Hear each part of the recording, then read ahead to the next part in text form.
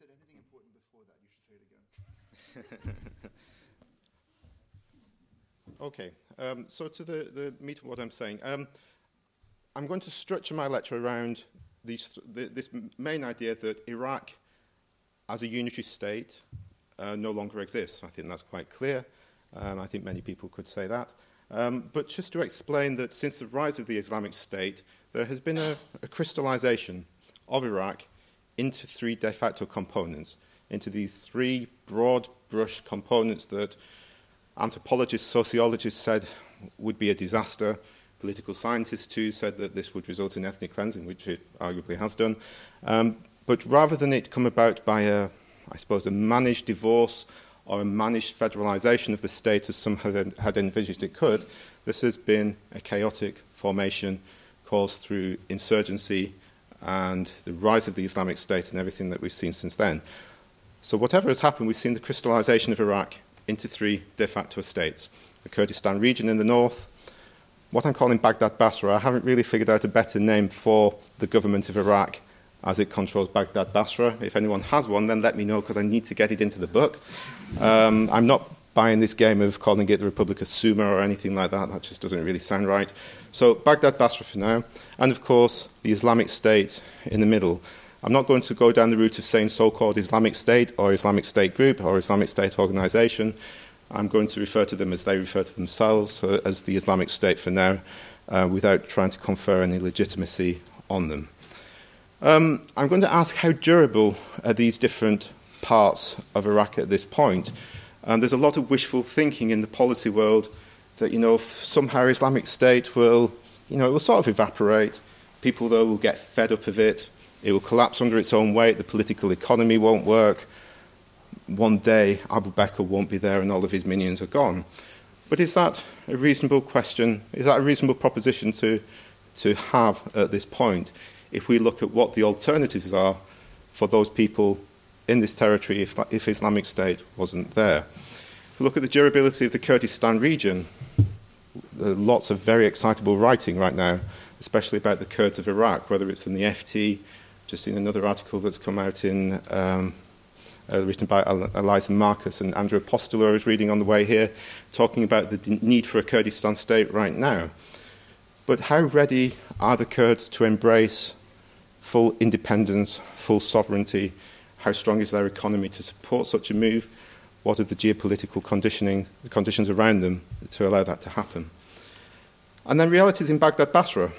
What does the world look like from the presidency of Fouad Massoum or the Prime Minister's office of Haider Abadi, as they're, especially Haider Abadi, struggling to cope with not only a whole range of different political parties that operate in that world, but this vast range of Shia militias that are now there, and the heavy hand of Iran and the IRGC.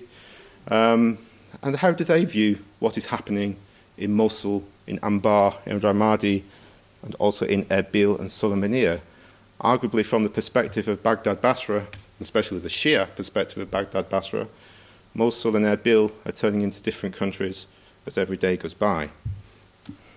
So I think when we're talking about Iraq now, we're talking of a tale of three regions, if we want to be poetic about it.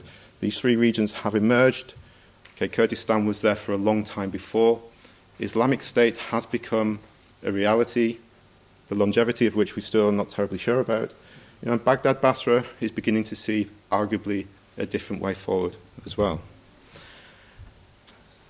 I'm going to start with just a few points about how I'm looking at Islamic State of Iraq and al-Sham ISIS, or the Islamic State. And I'd very much like to be challenged. It's very difficult, of course, to do research on the Islamic State. You've had some excellent lectures in this series that have really unpicked a lot of the different forces that underpin them. But still, nobody is going to go to Mosul, or maybe the German journalists managed to get into Raqqa and do some work there, but I'm not sure that the Ethics Committee or the Safety Committee of Oxford will allow any of you guys to go to Raqqa and Mosul to do your very important research there, even though it would be very interesting. There are people trying, but So a lot of this is from the outside, but a lot can be inferred, and especially from pictures. I'll just explain the photographs that are up here. for the benefits of the podcast. The two photographs of, let's not call them ISIS at this point, let's call them parading soldiers. If you remove the black outfits and the balaclavas and the black flags, you replace them with Western military combats and fatigues, that would look pretty much like a group of Western soldiers marching around as Western soldiers would do. And this is an important fact. These photographs show that ISIS, or Islamic State now, and their fighters are a different beast to what Islamic State of Iraq was before them, what Al-Qaeda Iraq was before them. You would never see Al-Qaeda Iraq doing this. They were terrorists. They had their grainy video cams watching bombs go off with the music in the background. These guys are now in the open. They're very, very different. It doesn't mean that they've given up on the old techniques of terrorism, letting off their car bombs. Absolutely not. But they have different capabilities that they have augmented their organizations with. And of course, we have a photograph there of Abu Bakr al-Baghdadi in the Grand Mosque of Mosul proclaiming the announcement of the Islamic State last year. Now, Islamic State of Iraq and Asham made many differences. They learned many lessons from the mistakes of Zarqawi and then of ISI after them. Key amongst those lessons was not allowing the Americans or any opponents to again divide them as they'd been divided in 2007-8 by the Awakening Initiative that started off in Anbar and was then supported by the Americans, or by the effects of the surge and everything that happened then. What the Americans did so effectively well in 2007-8 was to get right in the middle of the ISI organization. They managed to break off the really hardcore jihadists that were often foreign as well, away from the Iraqi nationalist insurgency that was, of course, Iraqi, fighting for very different things. They recognized that there were differences of approach between the two, and they got right in the middle of that relationship and blew it apart. They had their reconcilables, those groups that they would support to be Sahwat, Awakening Sons of Iraq, that they would pay, they would equip, they would arm, they would make promises to as well. And they had the irreconcilables, those fighters that could never be reconciled to not fighting the Americans, to not opposing the government of Iraq. And those irreconcilables found themselves on the hit list of General Stanley McChrystal and the JSOC organization, and facing a targeted killing on an almost industrial scale. They learned that lesson extremely well. Abu Bakr learned this, Camp Bokha, maybe other places too, as did the leadership of the insurgency that was in prison that we've now know so much about from excellent work by Will McCants and other people. Just what a breeding ground these prison camps became, and how not only ideology became crystallized, but how techniques, how new methods were being discussed. And key amongst that was, we don't have to know who all these people are, apart from, on the whole, a lot of them are dead now, but on the whole, these guys are Iraqi. This is a picture of one of the early leadership councils of ISIS. You won't find the foreign fighters here, pretty much not. These are Iraqis. Most of them as well would have very strong links back into the security organizations of Saddam Hussein. Now, this is where we start to get into the debate about, is ISIS Ba'athist? Is it not? We have to go back to the 1990s and understand that the Ba'ath was really being hollowed out already by the effects of sanctions, by Saddam Hussein's own policies, by the faith campaign, by the retribalization of Iraqi society. The Ba'ath was becoming weaker in Iraq in the 1990s, and in some ways becoming more Islamized as well. So the distinction between Ba'athist and being Islamist is beginning to erode in the late 1990s Iraq anyway. So I'm not sure that it's terribly useful to say that ISIS was this amalgam of ISI jihadists that had all got out of prison, that had survived McChrystal and Petraeus, of Ba'athist remnants that came out and disaffected Sahwat and were no longer being paid. I think it's the borders between these groups are much more flexible and fluid than perhaps we recognize. But by having this as an Iraqi organization, it makes it a little bit more bulletproof against external manipulation. And this has been one of the strengths of ISIS, that this has not been a foreign-imposed al-Qaeda initiative on Iraqi society, on proud Iraqi society that has its own notions of what Iraq is, how Iraq will be. In some ways, this is more of a homegrown, deeply rooted entity. And at what point did ISIS make the move from being an insurgent movement, a terrorist movement, racketeering movement in Mosul, to actually showing signs of being a social movement? That's a really big change compared to what ISI, Al-Qaeda Iraq, was before. ISIS as a social movement that perhaps does, dare I say it, represents some of the wishes and aspirations and demands and expectations of people in Anbar, in Nineveh, in Diyala, in Salah ad-Din, and across into Syria. Because the alternative is actually not attractive. The alternative that people, especially political elites, but Sunnis in general, were exposed to under Nuri al-Maliki was suppression, oppression, the Hawija massacres, after the Americans left, the arrest, the detention, the reported rapes of Sunni Arab women by Shia soldiers. Whether it's true or not, it's accepted as truth in that community.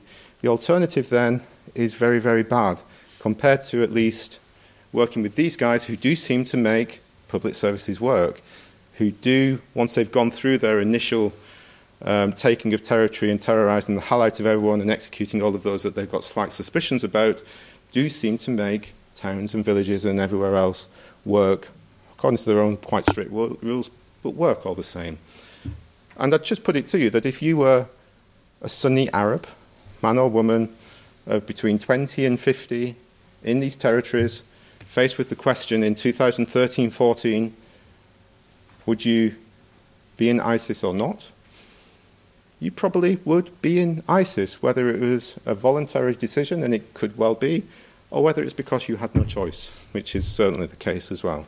So I'd reflect upon the question of ISIS, not only as a political insurgent guerrilla movement, but as a social movement largely because of the fact that it has very, very deep Iraqi roots. So we get to the really interesting question that government departments across the West are asking about what do you actually have to do to get rid of the Islamic State. There's a fantastic article in the Financial Times today, I think, which is talking about the British role in bombing. And it's meant to be in Cameron's head as he's trying to figure this out. More bombs are needed, but not quite sure why. We need to do something. They're very evil. Bombing works. And it's a very funny thing. I'm not really doing it justice. Please go back and read it. But it gets to the scale of the problem because there are no good ideas about how you actually stop what is now a social movement from developing deeper roots and from being a very powerful force, at least locally, even if they cannot go into Kurdistan now, even if they cannot go to Baghdad. If their world of expansion is the Sunni Arab world, it still presents a very significant question about what you actually do about them now that Western governments, after Paris, seem to be so determined to degrade and remove them, as Obama would say, to destroy them, as Putin would say, perhaps. And we look at the scale of the problem, and we go back again to the Islamic State of Iraq, the final manifestation of Al-Qaeda Iraq in 2006, 7, 8. And to go to the bottom here, ISI nearly won. We forget this, but by 2006, 2007, the Islamic State of Iraq was declaring control of territory to the northwest of Baghdad. They were putting Baghdad under a state of siege almost. They were bringing civil war to the streets of Baghdad. They were extremely dangerous and on the verge of destabilizing the government of Iraq once and for all, which is why the Americans became so enamored with the awakening movement in Anbar. It's why they jumped on that bandwagon of trying to make more awakening movements. It's why they sent Petraeus back to have the surge in Baghdad and in Anbar, because it was so close that ISI could actually achieve what had seemed the impossible and destabilize the government to the point of toppling. But look at what they were But look at what Islamic State of Iraq was compared to ISIS. It was a much, much smaller organization. This was an insurgent terrorist organization. It had far less capabilities. It didn't have the range of Humvees and up-armored Humvees and captured tanks and lots of heavy weapons and the huge numbers of soldiers that ISIS had. It was a much less capable organization. It didn't have the popular support. They had to watch their backs with Sunni Arab Iraqi populations as much as they had to watch their fronts with Shias. They didn't really control territory. Yes, they were carving out parts of northwest Baghdad and Diyala, but they didn't have great amounts of territory, and they were controlling this territory at night. You know, it was a toing and froing with the Iraqi security forces. They didn't have oil, they didn't have resources, they didn't really have significant finance to fund what they were doing, not to the extent that ISIS did. And of course, as I said, the equipment was lacking. But this is an important point. They were facing far stronger Iraqi security forces. This was at a time when the ISF was seen as being capable. They had been trained up by the Americans. They had special forces trained by the American special forces. They had British advisors all over the place. And when the ISF struggled, as they sometimes did, they could then call in the overwhelmingly powerful US forces that were all over the place as well. And there was nothing the Americans liked more than going helping their local partners on the ground in a fight with Osama bin Laden's men, which is how it was seen. And yet they still nearly won. Now if we jump forward to ISIS and Abu Bakr, this really emphasizes the differences of today. Iraq 2007-8 is a different world to Iraq 2014-15. And the Americans are not there and Qasem Soleimani is running Baghdad. That's a basic difference. But start to look at what this means for ISIS versus ISI. ISIS is much, much larger. They did their Breaking the Walls campaign. They regrouped fighters. They brought in their alliance with Ba'athist organizations, however we want to describe them. They reached out to Sahwat, those at Sahwat that could be reconciled and would give their allegiance to Abu Bakr were accepted. Those who weren't were attacked. They're much more capable. Yes, they were struggling in 2008-9. Maliki was doing quite well against them, so then they went to Syria in 2011. They used the strategic depth of the Syrian civil war to regroup, rearm, retrain, and come back. And they came back as people were frightened of them. I mean, the reports from Western Mosul 2013 about what ISIS is doing don't make pleasant reading. But they were still seen as being better than the ISF forces that were stationed up there. And that's a key difference, a relative difference. They now have much more territory. I mean, it's often described as the size of the British Isles. These maps of ISIS-controlled territory drive me a little bit mad, how they show all of this, you know, basically they're following the river valleys. I mean, if we draw a map of Iraq following the river valleys, then that too would look like a bifurcated disaster. If we actually look at it in terms of the area of land that they control, this is a huge area that has strategic depth between Iraq and Syria. And again, just to give a spoiler away, if you cannot defeat ISIS in one place, you need to defeat it in two, in Syria as well as in Iraq. Otherwise, you get this toing and froing effect that has been used already by ISIS to good effect in 2008-9. They have resources. Yes, they do export oil. There's a very compelling report, I think came out today or yesterday, illustrating how ISIS smuggles oil through Zakho into Turkey. I'm not terribly sure if it's true. I'm sure that the Kurds would say it's not. But there are smuggling channels, smuggling routes that keeps ISIS oil flowing. But then they don't necessarily need that huge amount of money anyway.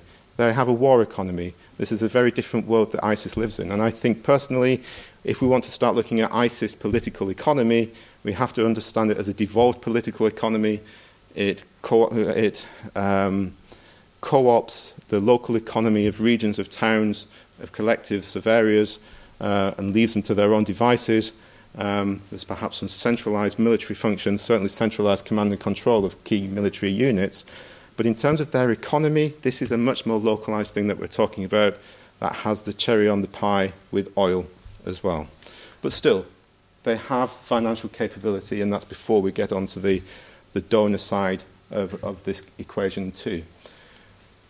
They have much more equipment. This is not just the equipment that they captured when they took all of these ISF US-supplied bases in Iraq in 2014. This is equipment on the Syrian side as well.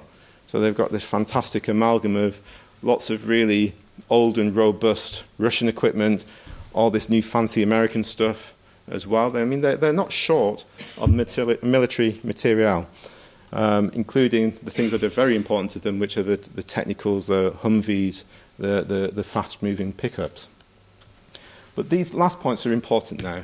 They've got all of those capabilities, they've got the territory, got the money, but they're facing an opponent that is just far weaker than it ever was before.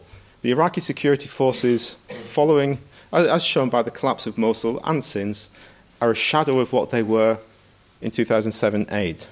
And even more importantly, they don't have the Americans ready to come in and rescue the day when things start going badly wrong.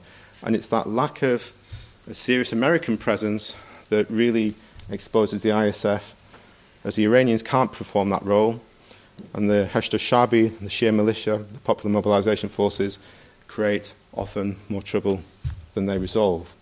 So can they win? Okay, they've had some setbacks. Kobani was a very big setback over in Syria, of course. In Iraq, they've had some setbacks as well, and Ramadi looks like it's under a lot of pressure today. But the question is, what does winning look like for Islamic State? I'm not convinced that winning really is the raising of the black flags in Baghdad, the destruction of Najaf and Karbala. I'm sure that's sort of a bit of a fantasy winning world, but I don't think that's necessarily in the minds of their military strategists from the Ba'ath, who will have a very different tactical view of how things will go. Mere survival right now, continued survival, drawing enemy opponents into their own spheres, fighting spheres, will be what's good enough, and perhaps continuing to consolidate, expand, as their motto goes, into North Africa and other places, for now, is what they want. So I think there's a useful discussion about defining what winning looks like for the Islamic State. However, they are not, if we can't fully define what winning is, we can say that they're not losing. And as long as they're not losing, then, from their perspective, technically, they may be winning. Just to then go a little bit further in explaining to Prime Minister Cameron, if he is listening to the podcast, Eugene, I'm sure he will be, about the problem of opposing Islamic State.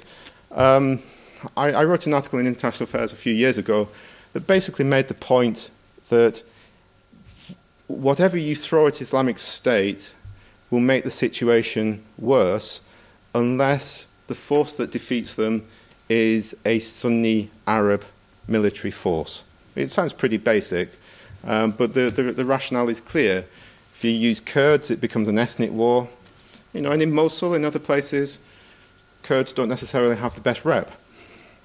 If you use Shia, and Shia militia, Asayb al-Haq, or whatever militia we talk about, that's even worse. That's exactly what ISIS wants. So it then raises a question about, well, who do you actually use? And in my own article in International Affairs, I got to the very uncomfortable conclusion that, all of this talk about, we need to find a narrative, a message to undermine Islamic State from the inside out, is actually a little bit misleading right now. This is the talk that came from 2007-8 and the Sahwat campaign and messaging to those reconcilables you could reach, all became a little bit fuzzy and splits happened and ISI was finished.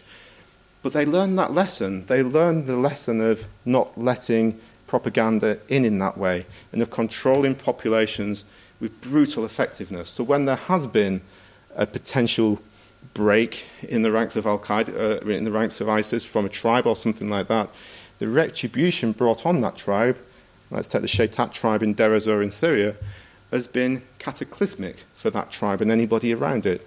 So you then have to be astonishingly convinced, totally and utterly convinced, if you are a tribe, for example, wanting to break from ISIS, that once the break happens, you will be protected. And this is what happened in 2007-8. The message went out, ISI is not for you. You can join us, we will look after you. That was the Americans saying that, and on the whole, they did that, usually. But now the message is going out in this world, they break, and there is nobody to protect them in this environment. So this is not going to happen. And if it does happen, it's a recipe for a slaughter. And so you get to the uncomfortable conclusion that you need Sunni Arabs to fight Sunni Arabs. It doesn't sound great. I mean, it sounds very bad in my own ears saying it. But you get to that uncomfortable conclusion. But there isn't a Sunni Arab army in the world that can do this right now. None of the states of the region are going to man up an army to do this. They couldn't. And so you get to the point where you're talking about another Western military occupation, liberate land, build a non-ISIS Sunni Arab territory. And this is just the realms of fantasy and speculation that also has its own terrible, terrible effects, as we've seen when Western military forces enter Iraq. In short, there's no good idea. There is no good way forward for combating ISIS at this moment. And if we take the local forces, ISAF are sectarian now. And they are largely the support units now for the Shia militia. They've shown that they're unable to hold Jazeera. Even Beji is going backwards and forwards every day. The Peshmerga, the much vaunted Kurdish mountain fighters, I mean, these guys were made out to be superhuman before 2014. I was with Nechevan Barzani just after Mosul fell. And people at that level of the Kurdish leadership were not thinking that ISIS were going to come for them. And if they were thinking about ISIS, it was that they would be really easy to beat. What they were actually thinking was that the ISAF has been exposed. Maliki has been shown to be weak. It was about Maliki for them, about the end of Maliki.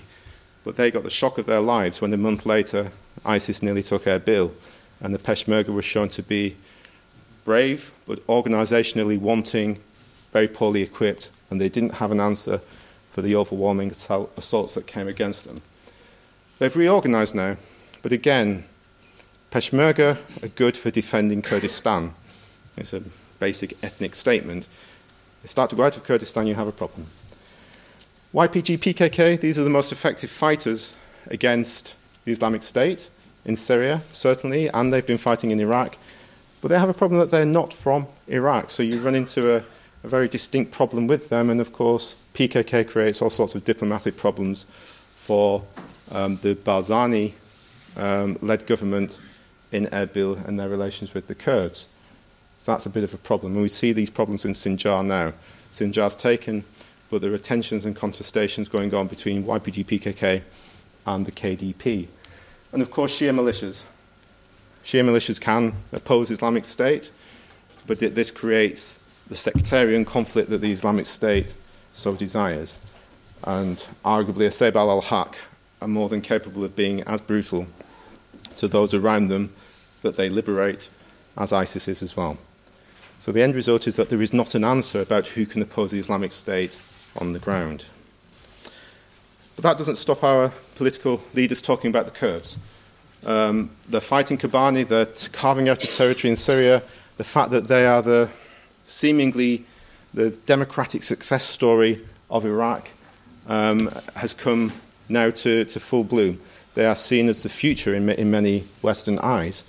But the context is that, as I said, they had a near-death experience. Erbil nearly fell. And they nearly fell from many different angles of attack. And it required moving over a Peshmerga from Sulaymaniyah to protect. And then ultimately it was air attacks, firstly from the Iranians, although that's not terribly well known, and then the Americans that kept ISIS at bay and allowed the Kurds to regroup. The Kurdistan region then survived that moment, and what doesn't kill you makes you stronger, I suppose is correct for them. And they've gone on from strength to strength. For the first time since ever, I think maybe someone can correct me, but from 2014 we see the Kurds of Iraq in particular, for the first time I think in their history, become politically aligned with Western powers in a very deep and meaningful way. Okay, it happened sort of against Saddam, they were quite convenient, but they were really still quite embarrassing and nobody quite knew how to handle them because didn't they want independence, and what did Turkey think about that? 2014 is really different. You get a real meeting of minds and eyes between Kurdish leaders and Western leaders in a way that I don't think has happened before. And this changes the integrity of the Kurdistan region, the nature of it, its future of it. They took the territory, the disputed territories that they had always craved, which created the problem, of course, in the wider world of Iraqi politics. What happens to my ESRC research grant isn't terribly important, but it did create a problem for me because it was called Iraq's Disputed Territories in Comparative Perspective. And then all of a sudden, these territories are no longer disputed. The Kurds do a fait accompli, take 90% of the territories that they wanted, ISIS took the other 10%, nobody's arguing about it. The government of Iraq is so shocked that they don't even mention that the Kurds have taken Kirkuk and are pumping oil from it, that ISIS has the other bit. So I had to have some conversations with the ESRC and persuaded them that this was still a valid project, which thankfully they accepted, although they said, please don't go to Mosul, which I said, fine. We also then see an alignment that has been going on since 2007 of the Kurds with a major regional power. And this has been the other Achilles heel of the Kurds, in Iraq in particular, that yes, they are doughty mountain fighters, sometimes they are in the Western interests, but everyone hates them, and especially Turkey. Prime Minister Erdogan, when he was Prime Minister, said several years ago he would oppose the existence of an independent Kurdistan even if it happened in Argentina. Now, that's a rare moment of humour for the Turkish president. But you know, you got the message then that he really didn't want to see that happen. But now, 2007 onwards, this changes. The relationship fundamentally changes for reasons that I think are quite clear. The relationship with Baghdad fell apart. The Kurds were seen as effective allies against PKK. You know, you're probably better off controlling the Kurds economically and politically than trying to just crush them. But the relationship becomes a fruitful one. Turkey has energy deficiency. The Kurds help supply and get over that energy deficiency. They have security concerns. The Kurds play loyal proxies and allies. It becomes a close relationship at many different levels. So then the Kurds have alignment with the West. They've removed their big opponent. They've actually turned their big opponent, Turkey, into their biggest ally. That's another one gone. Iran's been quite quiet, as Iran is with Kurds, but you know, they seem to be okay with this as well. We'll get to them afterwards. And what we see from 2014 then is a suspension of hostilities with the Abadi government. Well, with Maliki, Maliki's sort of out of the equation, but then Abadi tries to be a little bit more pacifying towards the Kurds in his relationship with them in terms of the oil deals, the economy, which we'll talk about in a second. And so the pieces start to look very different then around the integrity of Kurdistan going forward. But it's an integrity, it's a consolidation, it's a trajectory that is built upon the existence of ISIS. And this is where it becomes a really odd world for the Kurdish leadership. That yes, you're fighting ISIS, you hate them, they're killing off your Peshmerga, you want to secure your border, you need to fight ISIS because the Americans quite like that as well. You've got the Americans based in their bill. So but if ISIS isn't there, if tomorrow, whatever reason, Mosul falls, Raqqa falls, Abu Bakr is no more, and all of these fighters in ISIS say sorry, then it becomes a very different place for the Kurdish leadership around Barzani in particular. All of a sudden, ownership of Kirkuk becomes important again. Attention goes back to the disputed territories. Ownership of this 90% of this land becomes critically important. Turkey begins to change its position because the dynamics of Iraq have changed again. And do the Americans really want to be basing out of Erbil in a de facto sense supporting the autonomy of the Kurds when there's no need for them to be there anymore? The world looks different when ISIS isn't there from the perspective of the Kurds. The maps are quite useful here just for the podcast people. These are some maps of northern Iraq just to show these areas that we're talking about. The dark grey area, this is a map from a book I wrote in 2009 on Kirkuk. The dark grey area is pretty much the approbated territory of the Kurdistan region. This is legal Kurdistan region as of the Constitution of Iraq in 2005. The light grey area are the disputed territories, the lands that the Kurds claimed. And they took pretty much all of that land, well, pretty much all of it, apart from Sinjar and areas to the north of the Hamreen Mountains in 2014. And now they would claim that they've taken Sinjar as well. So you can see it adds a huge amount of land. Mosul is a problem. I've seen some quite stark Kurdish maps that basically suggest that the eastern side would just be Kurdish, and we'll blow the bridges and forget the stuff on the western side. Ethnic cleansing across these lines is never going to be a peaceful endeavour. And this is the map of this is not a map of Kurdistan and the disputed territories. This is a map of Kurdistan as seen by Kurdish politicians. They didn't recognise the disputed territories. This was their land as far as they saw it. And this is their maximalist position, which shows Kurdistan stretching all the way down the Iranian border, further south than Baghdad. It's a big block of land. Now, they're not going to get anywhere near that amount, but this is the Kurdish imagination on paper. I mean, I've seen maps of Kurdistan stretching from Persian Gulf all the way to the Mediterranean, and probably taking in a bit of the Caspian as well. But I don't think that's going to happen either. But the imagination is really quite vivid. And then we had the front line. I photographed that in the Ministry of Peshmerga in 2014. They did know that I was doing it. I wasn't doing it with a dodgy pen or anything like that. But you see then where the front line went. So how closely it mirrors what happened there, and then how they expanded to take this territory. But critically, they took Kirkuk. You can see Kirkuk over here, and they made very sure that they took in the infrastructure of the Kirkuk oil fields, the 3 domes of the oil field and all of the infrastructure there. And then 2-3 months later, they turned the valves, and oil that would have gone to Beji then started entering the Kurdish pipeline system, which we'll get to in a second, and moving out through Ceyhan. So we have the expanded Kurdistan region. I can run through this quite quickly. It sounded great for them, apart from their boundary went from about 800, 750 kilometers to suddenly it went to 1,000 kilometers with a really nasty enemy on the other side that they didn't have the training, the posture, the skills to combat. And they're still at that point. The boundary between Kurdistan and Islamic State is still extremely shaky and is still rather porous. There are flashpoints, Sinjar, Hamdaniya, Jalala. Jalala's calm. Sinjar now seems to be finished. Hamdaniya, the Nineveh Plains, is quite dangerous. But I get to this point again. I wouldn't like to say that, and especially on the podcast with prominent politicians listening, that there was a Kurdish Islamic State engagement to ensure, to recognize each other. To a certain degree, I think it happened naturally as an organic thing. There were 2 neighbors rubbing along with each other. Contacts were definitely made.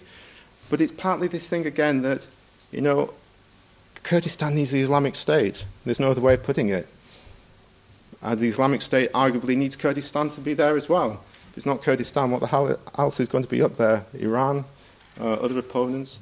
So there is a weird symbiosis that goes on between the existence of the Islamic State and the furthering of the Kurdistan region. Kurdistan now faces threats. There are the threats of internal jihadists. There is a long history of radical Islamist movements in the Kurdistan region. Indeed, you can trace some of the formative groups that went into form Ansar al-Sunnah and that went into merge with the different al-Qaeda groups around Zarqawi to Kurdish Islamist groups that began to form in the late 1990s in the east, and Halabja, places like that. That culture, that tendency is still there. There is I think the numbers of Kurdish jihadists in ISIS are underestimated, and they could be coming back.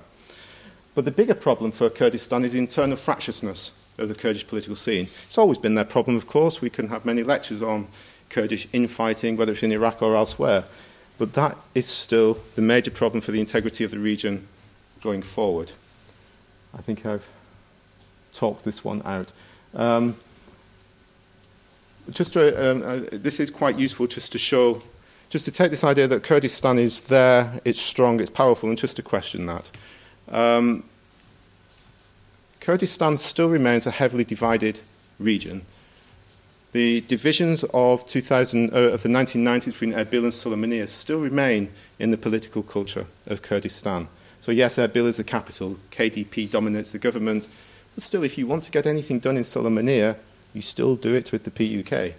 There is a pushing out of authority from Erbil to Sulaymaniyah. There are questions, increased questions now about the legitimacy of President or not President Barzani.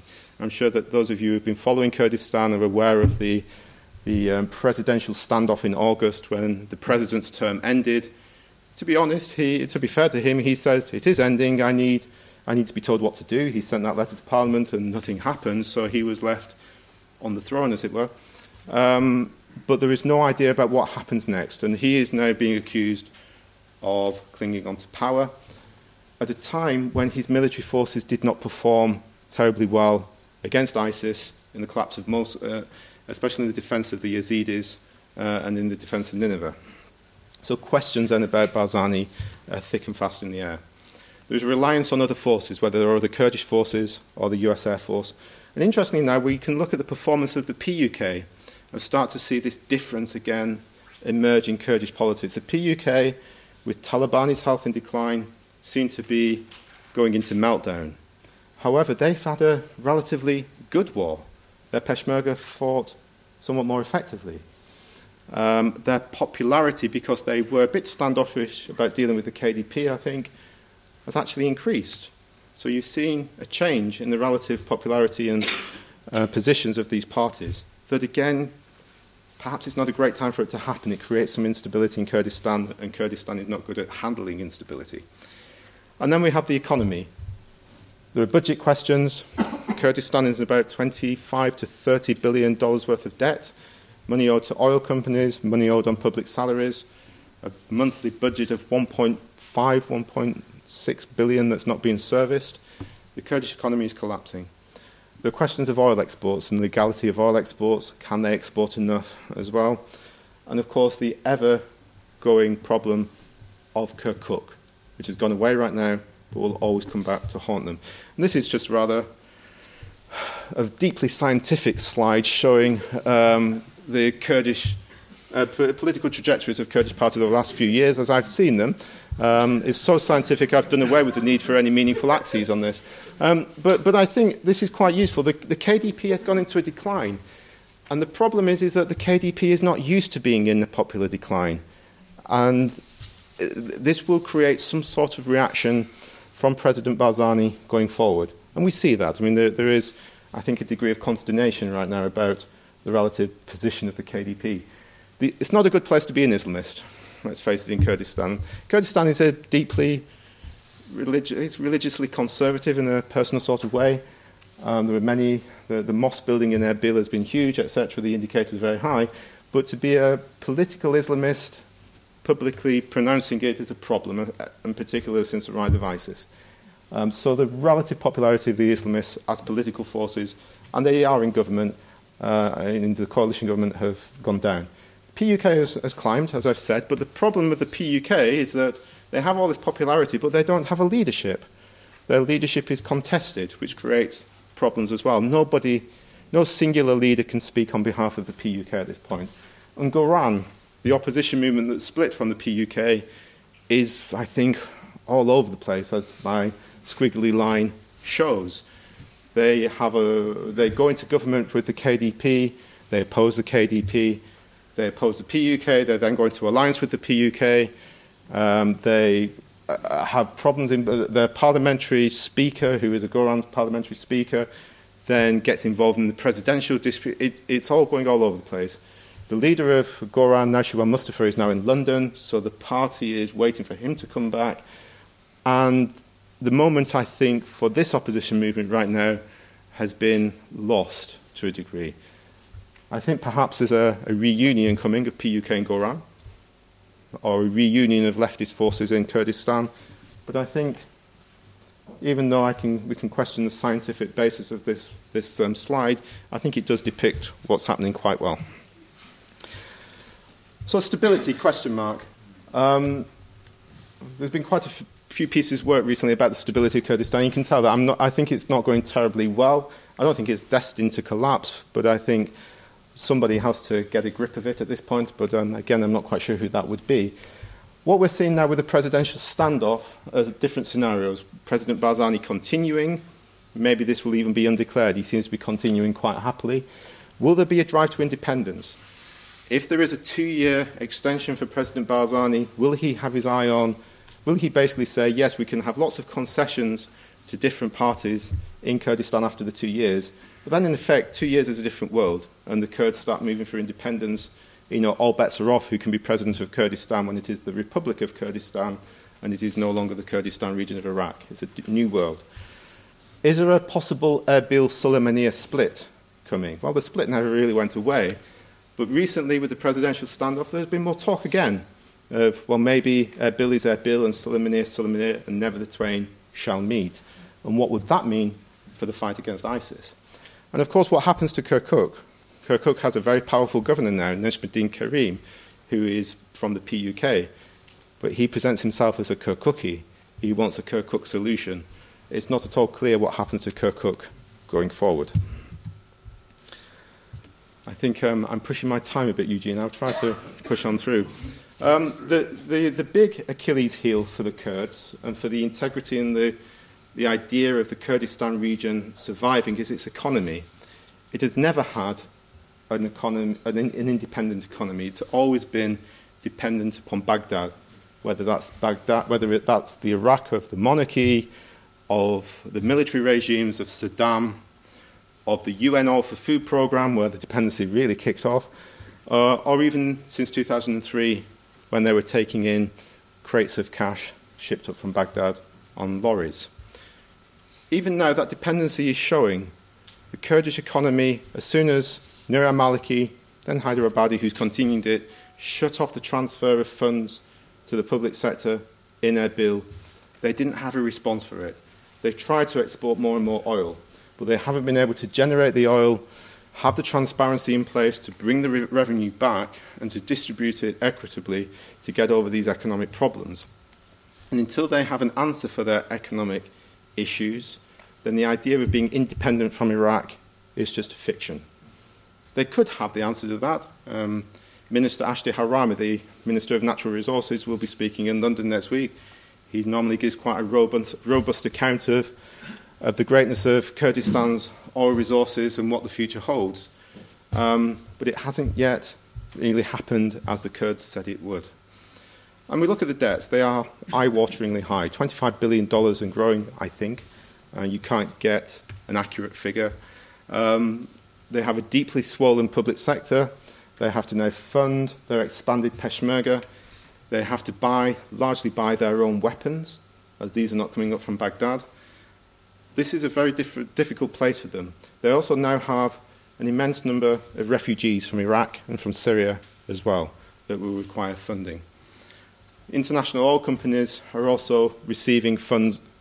They're being drip-fed funds. Now, this is a very serious problem for the KRG, because if you want to see your oil output increase, you need international oil companies to do that. But an IOC is not a charity. They will want paying. But as soon as you start using your money to pay these rich IOCs, then you're facing popular discontent from these people that haven't been paid for the best part of a year. So the political economy of oil exports is going to hit the Kurds rather hard as well. Their infrastructure is really quite advanced. This is a map showing the extent of the Kurdish oil industry. It's across the whole territory. On the whole, the quality of the oil is not great. It's not like in the south, but people are buying it. Turkey is very interested in the huge gas fields that are around Chamchamal and Sulaymaniyah going forward. And just finally on this, relations with Baghdad. And again, this is just an important one just to get through the idea that we cannot talk about Kurdistan, a Kurdistan position. So if we take the relations with Baghdad, between Erbil and Baghdad, if we want to call it that, they're really bad. I mean, between the KDP-dominated government and Baghdad, relations are really bad. They're riven with deep suspicion, going back certainly to Nur al-Maliki, but Barzani's relationship with Ibrahim al-Jafari weren't much better. And there's always been, culturally within the KDP, a deep animosity towards Baghdad. In the PUK, it's a little bit different. They are far more engaged with Baghdad. they find it easier to talk the talk of Iraqi nationalism with their Arab counterparts. They've had a long history working with the different Shia parties, and especially ISKI, but also the others as well. So you get a different approach going on the question of independence. So you won't really hear many senior PUK people talking about the practicalities of independence, whereas you'll hear that more often with the KDP. You start to hear about them talking about finding a way forward in Iraq. So it's a big issue when you're starting to talk about putting together governments and national unity and finding a common Kurdistan position, when they are actually still very, very, in very different starting points. Right now, Abadi and Barzani sort of have each other by the throat. Abadi cannot order an attack on Kirkuk or anything as crazy as that, or drag the Kurds in willy-nilly. He doesn't have the military force to do it, and he's got other issues to deal with. Barzani also cannot simply declare unilateral independence, principally because the Americans don't want him to, but also he is dependent upon Baghdad for airstrikes, for a degree of economic support, and he won't want to be seen as the one breaking away from Iraq. So they're caught in this peculiar embrace at this point. It becomes extremely complicated by the question of oil and gas. And this has sort of gone away recently, but it will come back again with Kirkuk. The Kurds are exporting oil through Ceyhan, through Zako into Ceyhan, from their fields, and you can make the case that constitutionally they're allowed to do this. The question then arises about what's happening to the oil from Kirkuk, because these are the fields that belong to the government of Iraq, but these are now being routed through Kurdistan as well. Kurdistan says that this is legitimate. They need money to fight. They need money for their people. And no one's arguing with them at this point. But I guarantee, if ISIS were to go, very soon after, there would be some accountants from Baghdad wanting to know where the money has gone from the oil that has been exported from Kirkuk. And that will come quite quickly. Right. We'll move on to Baghdad Basra. This is not going to be quite as long. Just to start off with some basic facts here. Baghdad Basra is we are now dominated by the Shias. I mean, there is no other way of putting it. We have to dispel with the niceties of civic Iraqi nationalism, Shiism, political Shiism, Shia identity, the vision of Iraq as a Shia country. It's all the rage in Baghdad Basra. We cannot escape that now. We can talk about why that came to pass. The causative factors of it are interesting, but the reality today is that Baghdad Basra is firmly part of the Shia world. Not dominated by Iran by any means. Certainly influenced, affected by Iran, I think is a better way of putting it. But the notion that Baghdad Basra is somehow now part of the same country as Mosul and Erbil, I think we have to start questioning. This has led, of course, to the heavy sectarianization of government. And this is sectarianization between the parties as well, or factionalization between the parties.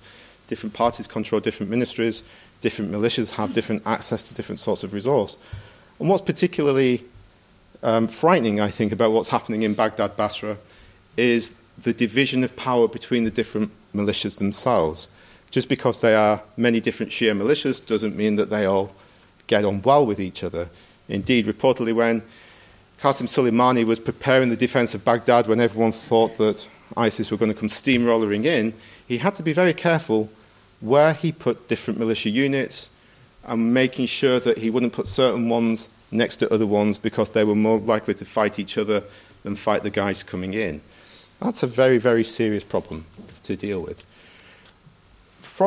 This is very difficult. It's difficult to get really good research on this, but anecdotally at least, the view of the rest of Iraq from Baghdad seems to be changing. You would never previously hear the government of Iraq talking about even the federalization of the country. That was a dirty concept. But breaking the country, that was a big no-no. But now you sort of hear comments about why should we let our sons go up to Mosul and be slaughtered in the liberation of that town when those guys up there are doing nothing about ISIS? Why should we do that? Why don't these refugees who are camping out in Baghdad, why don't they go back and take their town? Why don't they go out of Kurdistan and do it? Why should we be doing that? And they've deep trauma from Camp Speicher and all of these other atrocities that ISIS did.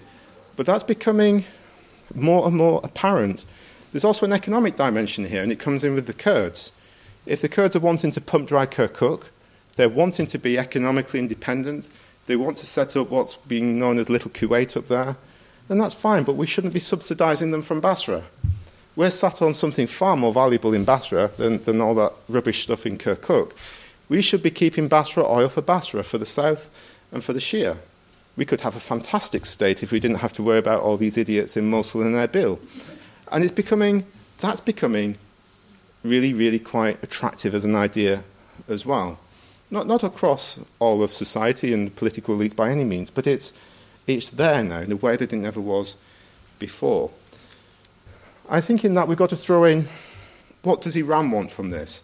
And again, I think there's often an assumption that Iran, for some reason, wants to see Iraq continue in its integrated form as its powerful state on its western flank, running from Zakho to Basra, and that they don't want to see all this fragmentation because that's bad for them, and usually citing the problem of the Kurds of Iran, which, you know, that Iran, through its own oppressive measures, have never really had a problem with the Kurds in Iran anyway. I'd just ask you to consider that from the perspective of, just consider it from the perspective of recent history. Surely the worst thing for Iran going forward, is, if history is to be our guide, is to have a powerful Iraq as your neighbour. Having a powerful Iraq under a strong leader, unified, has been nothing but a problem for Iran. If I was an Iranian politician, I'd probably be thinking, yeah, let's see them fall apart. Let's see them fall into smaller groupings that are easy to control. The Kurds are loyal to Iran anyway. They sort of, PUK has always been very close, and the KDP has had to be. Even some Sunni tribes have reached out to Iran. ISIS is just a problem that can go away. We'll deal with them in Syria, you know, and then we've got our friends in Baghdad, Najaf, Kabul, Basra, whatever. They don't exactly do what we say, but at least we can trust them. Makes a little bit more sense than thinking Tehran wants Iraq to succeed as it was. So I think there's a lot of domestic issues within Baghdad, Basra that push towards further fragmentation. And I think there are also some regional issues as well that perhaps encourage it too. Just a few slides again. I'm not quite sure why I put them up. This is following the fatwa of Ayatollah Sistani to, it was to, I can't remember the exact wording, it was defend the country, defend the nation. It was taken up as a fatwa to, as a sectarian fatwa to go and fight ISIS.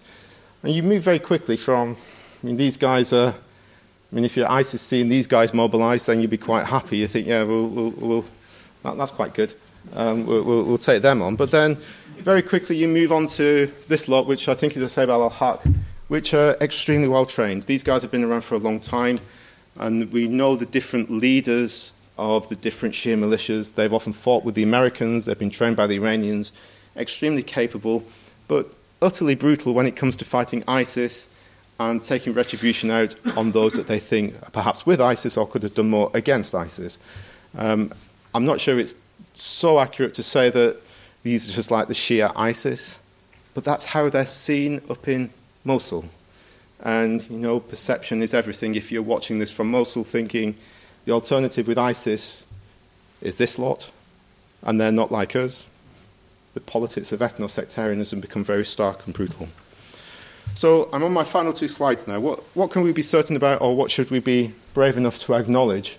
Certainly Iranian hegemony, maybe it's too strong. Iranian influence, Iranian position in Baghdad, Basra, sectarianization of security across the ISF and the Shia militia.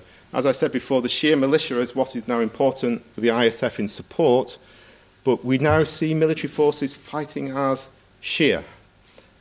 They're going in largely under Shia banners, if we can say that, rather than Iraqi ones. I would say that Islamic State has moved. It's made the progression from being insurgent to political to being a social movement. And it's all of those things as well. It's not given up on terrorism. It's still rather good at it. But it's got more strings to its bow, especially compared to ISI and AQI.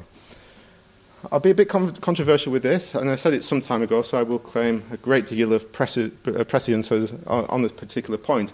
But the only way that you can actually control Islamic State is by pushing in Iraq, or limiting in Iraq and limiting in Syria. And the only military force in Syria that has a remote chance of doing that are the military forces of Bashar al-Assad. And even that's not terribly convincing.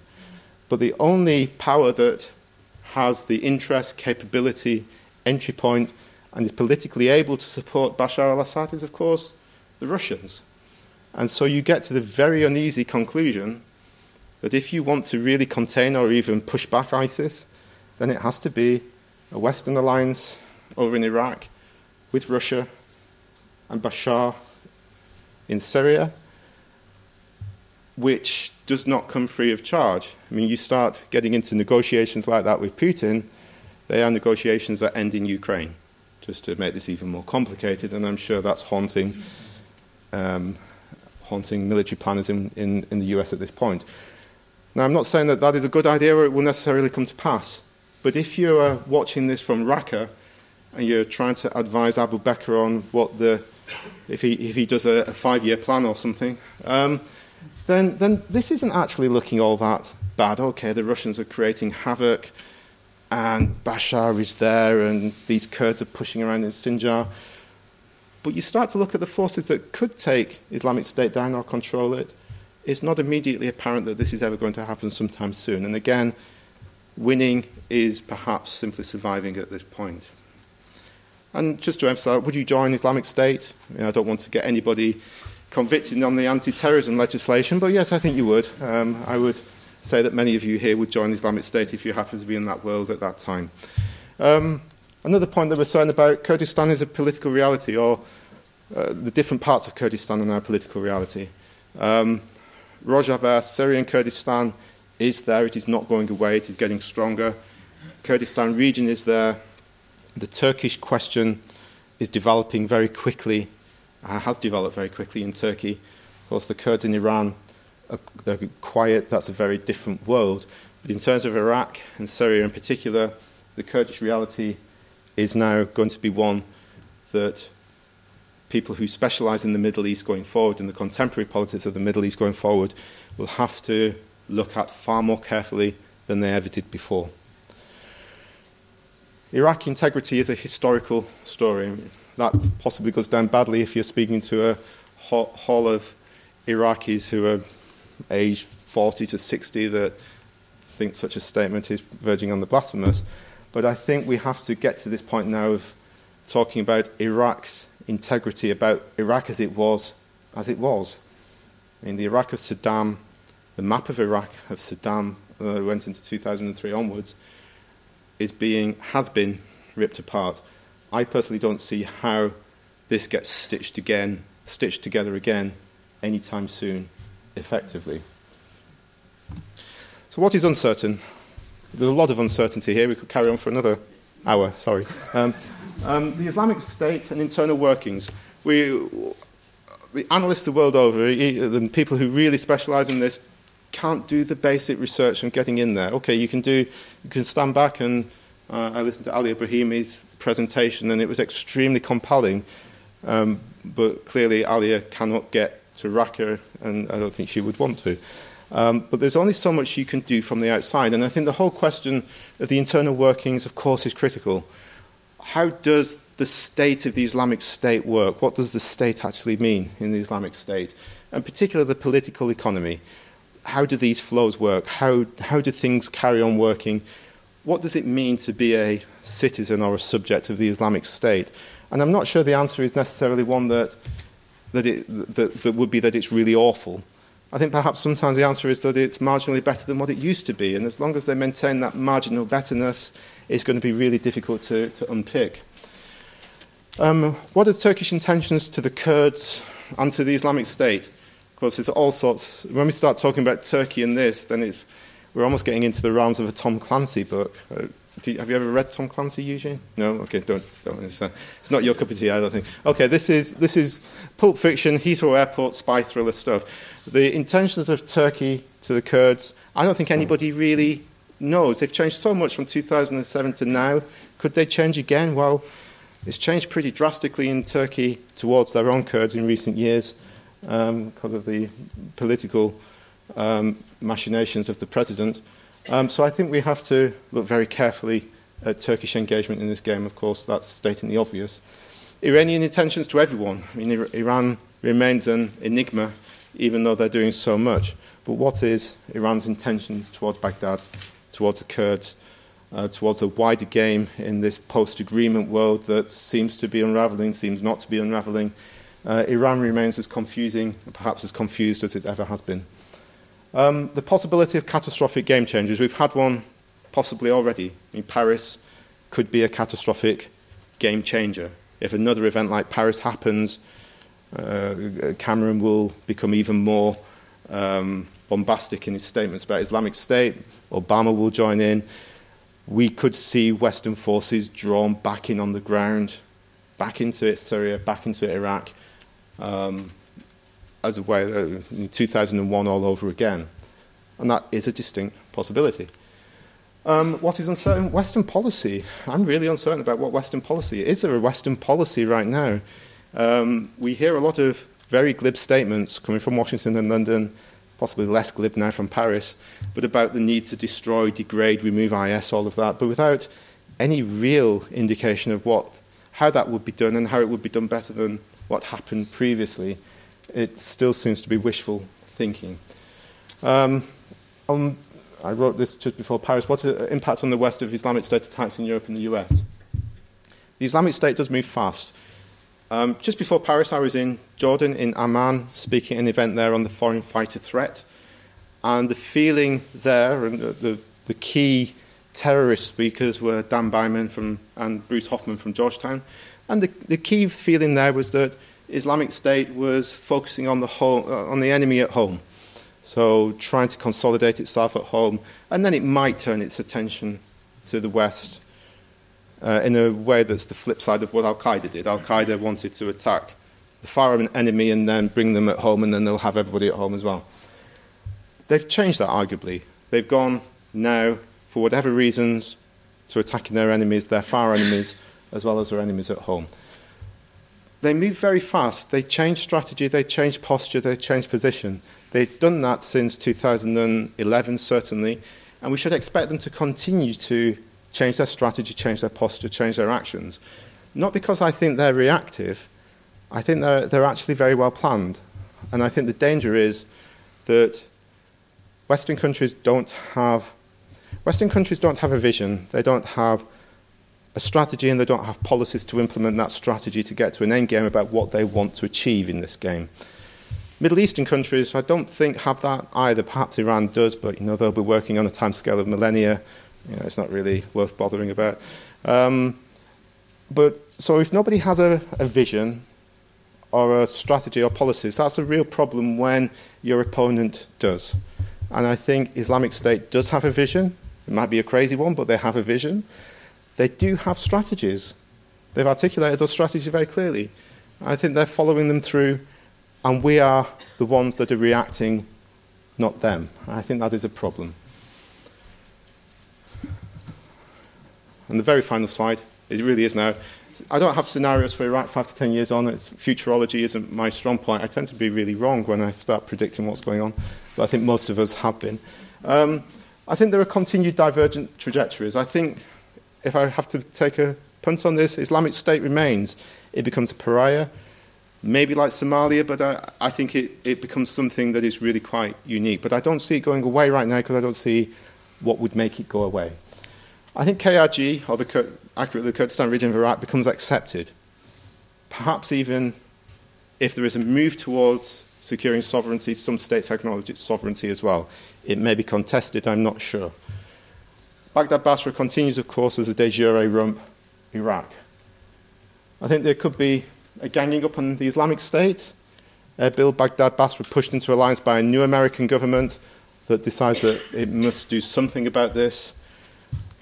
In that scenario, the West engages fully, but this is not just an engagement from the air. I think by this point we snowball into being boots on the ground. And I think the only place that you can really start to do this is Mosul. I don't think Raqqa is a possibility. I think Mosul is where it starts going, if this is the scenario that happens. Or the other alternative is the Islamic State continues to march. While we look at what's happening in Iraq, and they may be losing territory around Beiji and Ramadi and places, they still move really effectively in Syria. We hear constantly, Joseph Bahout, I think, who has spoken here recently, talks in very compelling ways about the threat to Lebanon. We see already the threat to Libya. There are lots of places of expansion for Islamic State, and it's not just Iraq. The rampant attacks across Europe, of course, everyone's bracing themselves for what could happen. And the Middle East landscape becomes increasingly characterized by ethnic and sectarian cleavages. I think that's also beginning to happen. I'd like to finish on a positive note. I really can't. I'd ask you to admire my waistcoat or everything I put on specially for this event. I can't see anything remotely optimistic to talk about when it comes to Islamic State and the containing or the degrading or the removing of it. I see the future of Iraq as being extremely complex and difficult going forward, including what the high points are as well. The Kurdistan region is not going to have an easy pathway going forward and will have many problems for Western powers to engage with as well. But I think we're looking at a fundamental reconsidering, not a redrawing of the map, that sounds wrong, but a reconsideration about what Middle East political life and how Middle East politics will be conducted in the future. Whether we talk about it in terms of the states that are there and will probably continue to be there legally, or whether we talk about it in terms of key regions, key cities, key militias, key political actors, networks. I think there are going to be new non-state ways of talking about Middle East politics that will become more powerful, more accurate in the next 5 to 10 years than perhaps we've been used to in the previous 5 to 10.